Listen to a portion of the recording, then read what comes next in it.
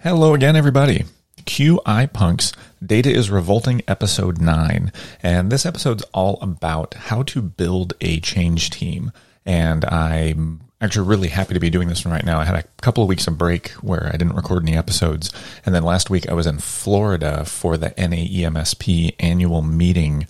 And I was speaking during the quality and safety pre-conference, just about data improvement and things like that. And my specific thing I was talking about was stakeholder engagement, which is another fancy way of saying how to build your change team. So really good timing for me on this one. Hopefully this works out well, and we will be a go as soon as the music plays. If you graph the numbers of any system, patterns emerge. 4, 8, 15, 16, and 23. 372. Simple mathematics. Mark it 8, dude. I got 141 and 2/3 chance. I revolve around science. The numbers don't lie.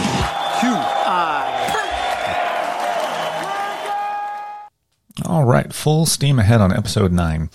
So we've been talking a lot so far about building the tools for improvement, how to analyze data, how to count things, how to display them over time so that they make sense when other people look at them, how to understand variation and things like that.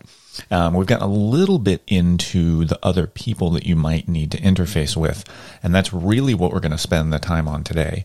You can get a certain amount done by yourself, but if you really want to get a lot of work done, if you want to make really, really big changes within a system, you're going to need a team.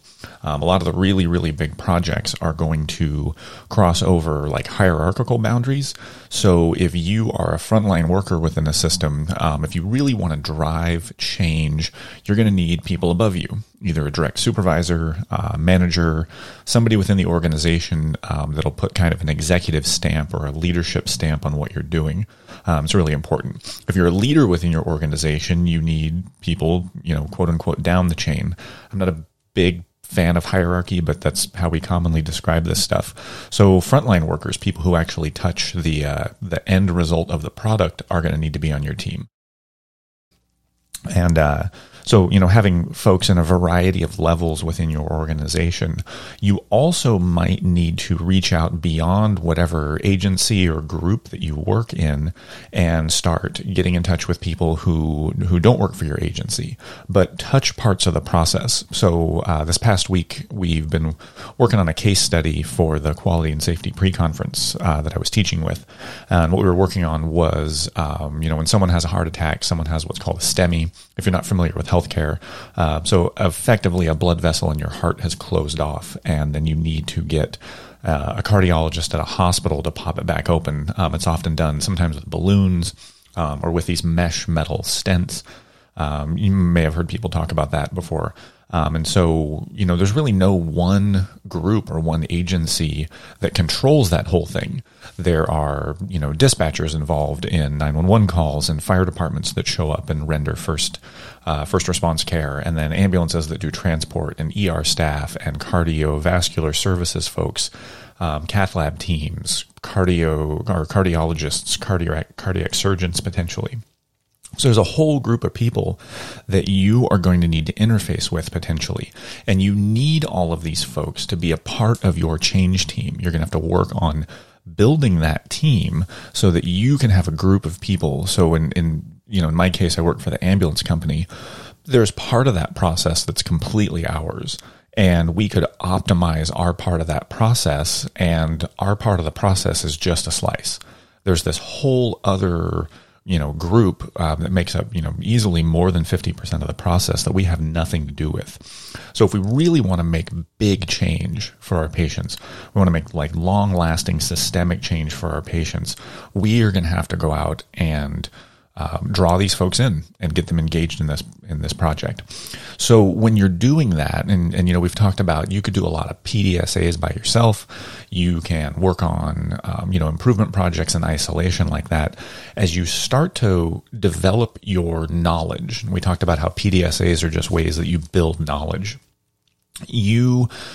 Let me make I statements. I have a tendency to get kind of fixed in my beliefs on things because I've generated a lot of information. I've learned a ton. I've learned about what works and I've learned about what doesn't. And so sometimes then when I'm ready to reach out to these other groups and to engage folks, sometimes I have a tendency to really look to just share my idea and say, hey, isn't this a great idea? Don't you want to do this awesome thing I'm doing? I like to call that looking for compliance. So I've got a great idea and I would love to get your compliance with my idea. And that's not always the best way to engage other people. Really what you want to do is you want to reach out to other people and you want to look to make a connection. Make a connection with this other group or with these other people, because you need them to start sharing their ideas, their change processes, their lens on things. No matter how smart I might be about any one topic or how well educated I am or how well experienced I am, my lens on any particular problem is just that. It's my lens. And no matter what, it's incomplete. Everybody's lens is incomplete. And so I really need other people to share their lens. So I need them to help refine. I need to help them or have them feel comfortable putting in their ideas, having them share change ideas, share ways that they think we could get better at things. And if you're going to lead a change project and if you want to build a change team, you are going to do a lot of listening. And when you start listening to things, maybe you're putting together groups and you have, two other groups that are maybe at different sides of this thing and they start pushing back against one another. Everybody's afraid of pushback. One, don't be afraid of pushback. Pushback's actually really healthy. It's a natural thing that people do. We're often really resistant to change ideas. So as you listen and you hear people starting to resist ideas or you hear people starting to push back, the best thing you can do to build your team and to push things forward is to be curious. So when people push back, when people resist against you, respond with curiosity. Ask lots of questions. Sometimes the best question to ask is, what is it that you're seeing that makes you think that? So if, I were to go to someone and say, hey, I think we need to, speed up this part of the process. And they say, oh, that's not possible. There's no way for us to be able to speed up that part of the process. My question is, okay, what is it that you see? What is it that's part of your reality that makes you think that makes you think that it's not possible? And really engage people in talking.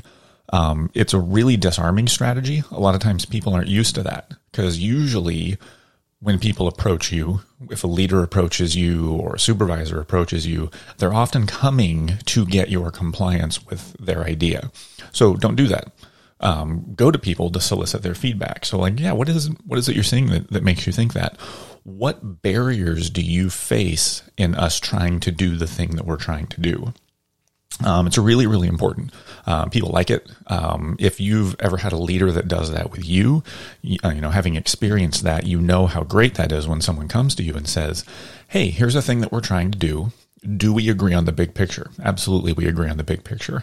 Healthcare is kind of simple in that regard, that most people who get involved in healthcare agree on the big picture, which is taking care of people. Doing the right thing for the right reasons, helping improve health, reducing. I'll see if I can make that into a real word later. Reducing pain and suffering. And we all agree on that stuff. It's when we get into the strategy around that we tend to have some disagreement. And so asking people, what barriers do you face that prevent you from being able to accomplish the big picture goal that we're looking on?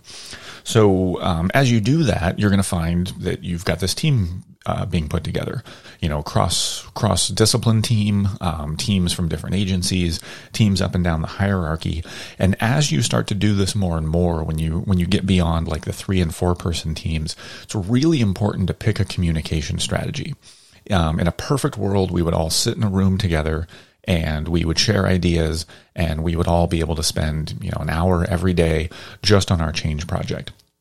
And that's not the reality for most of us in our work lives. We have tons of pressures. We have tons of commitments, tons of obligations. And so you might end up needing to do a lot of remote work with teams. Or if you're the leader, you might interface with people one-on-one, but need to share back a lot of information with the group. Sometimes email works really well for that, sometimes not. Email is okay for kind of one-way communication or back and forth with a couple of people, but if you start to get beyond 4 or 5 people, that reply all button is a bugger. To put it in a way that's consistent with my curse reduction strategies that we talked about in some other ones. There's things that have acronyms with like M and F that I might use to choose other things.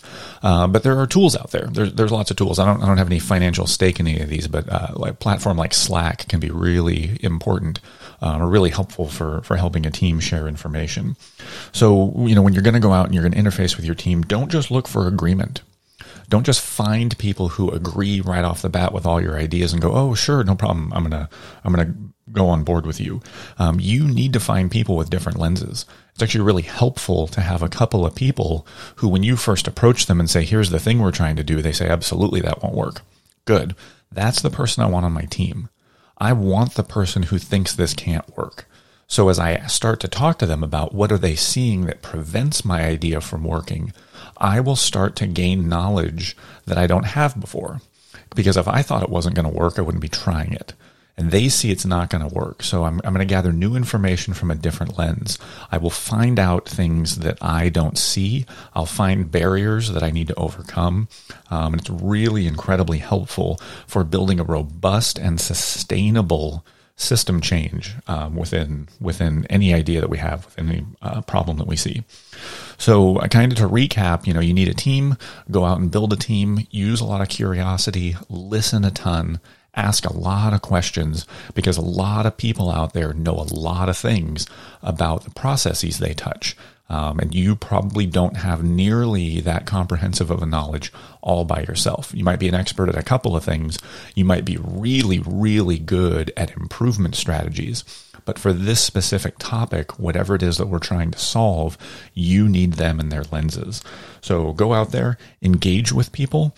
You can accomplish a little bit by yourself, but if you get a team of really highly motivated and engaged people, you can change the entire world. And with that, we're going to leave it. Next episode 10, we're going to talk a lot about culture versus strategy, which is also one of my favorite talks. So I will see you on the next one.